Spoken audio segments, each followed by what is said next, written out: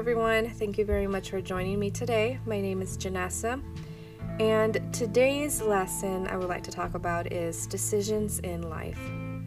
Some decisions are awkward, unpleasant, or even excruciating to make.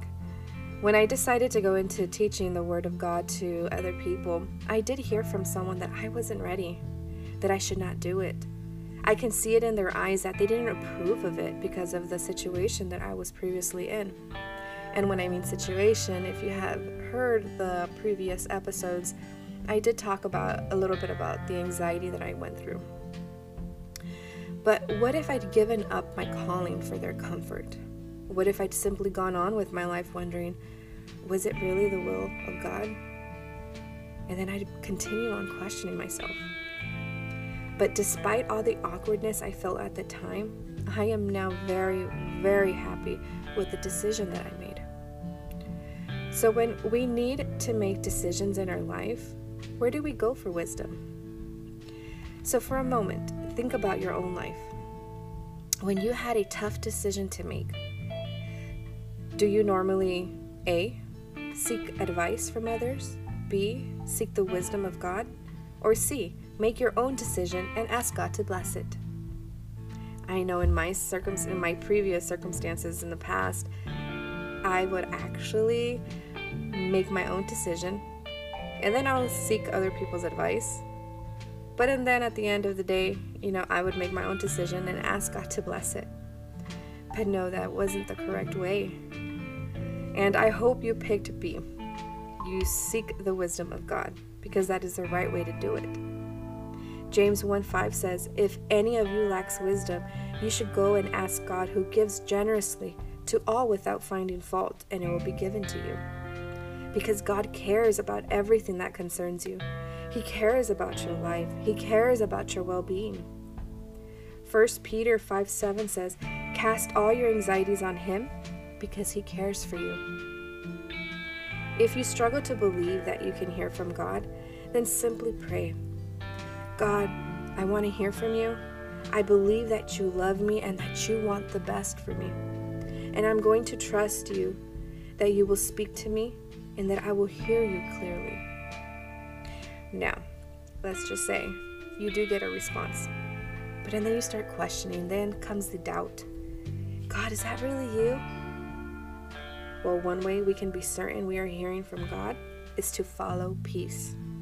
At times, God may lead us into He may lead us into to make sudden changes, but He will always give us His peace in the midst of it all. Colossians 3:15 says, let the peace of Christ rule in your hearts, since as members of one body you were called to peace, and be thankful.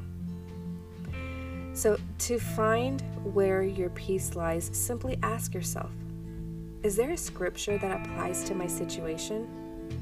And what does the Word say I should do? For example, if you need help making a financial decision, we'll study scriptures on finances. If you need help with relationships, study God's Word in that area too. After careful examination of God's Word, let the peace in your heart decide with finality every question that arises in your mind, and you will hear it clearly. Now, doubt comes in again, and you ask yourself, did I make the right call? Well, ultimately, you need to take responsibility for making the decision that brings peace to your heart. If you make a mistake, well, it's not the end of the world. But being true to what God has put on your heart is the key to your happiness. Sometimes we will have to make tough choices. Choices we might not like, but we must make. Every person faces decisions with immediate or long-term consequences. For the Christian believer, wise decisions can be made with a confidence that God directs our every step, and we need to listen to the Holy Spirit. In all cases, you can benefit from the principles Paul offered to the first century Corinthian believers who were facing the most moral dilemma of eating meat sacrificed to idols. These were questions that they asked themselves. Will the course considered lead a fellow Christian to sin, by your example. You can see that in 1 Corinthians 8:13. Therefore, if what I eat causes my brother or sister to fall into sin, I will never eat meat again, so that I will not cause them to fall.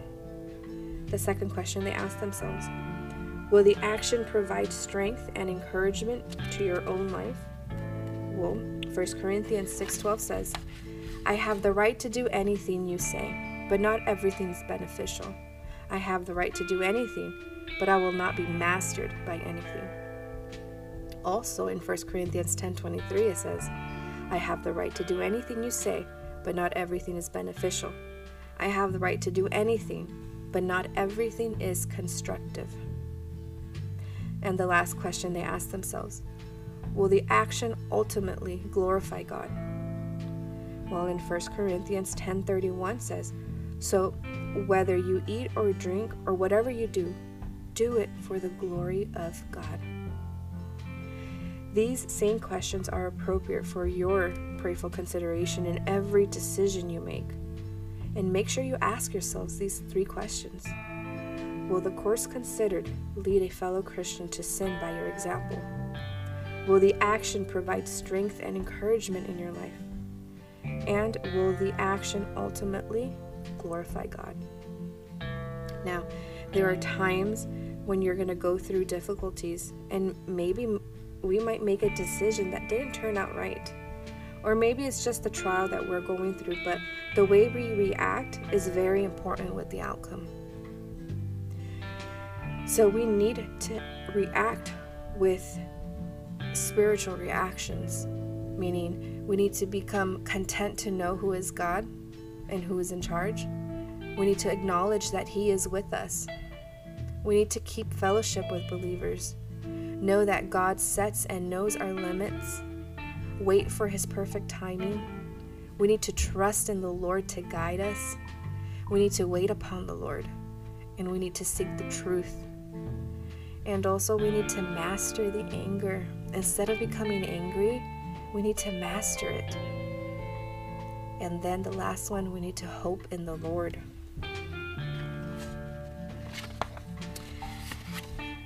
A mature Christian seeks God's will and asks for His wisdom when we are facing a major decision.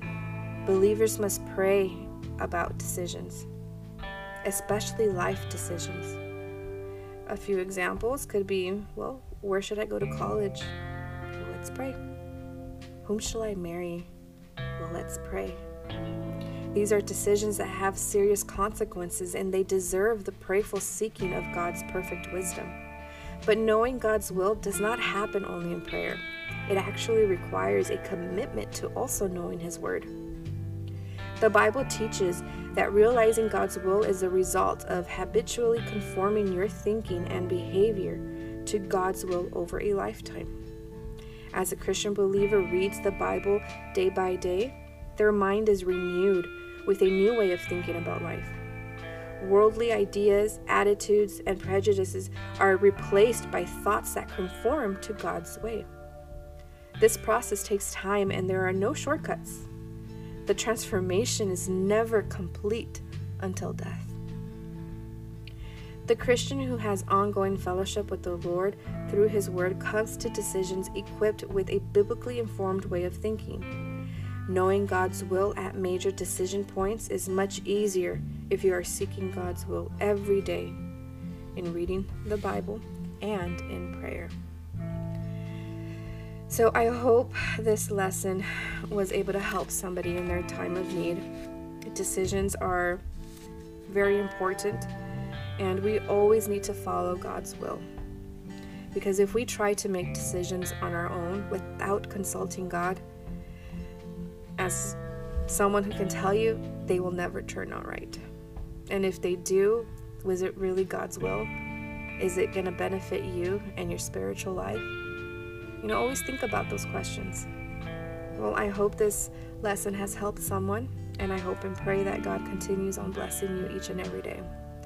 May God bless you, and until next time.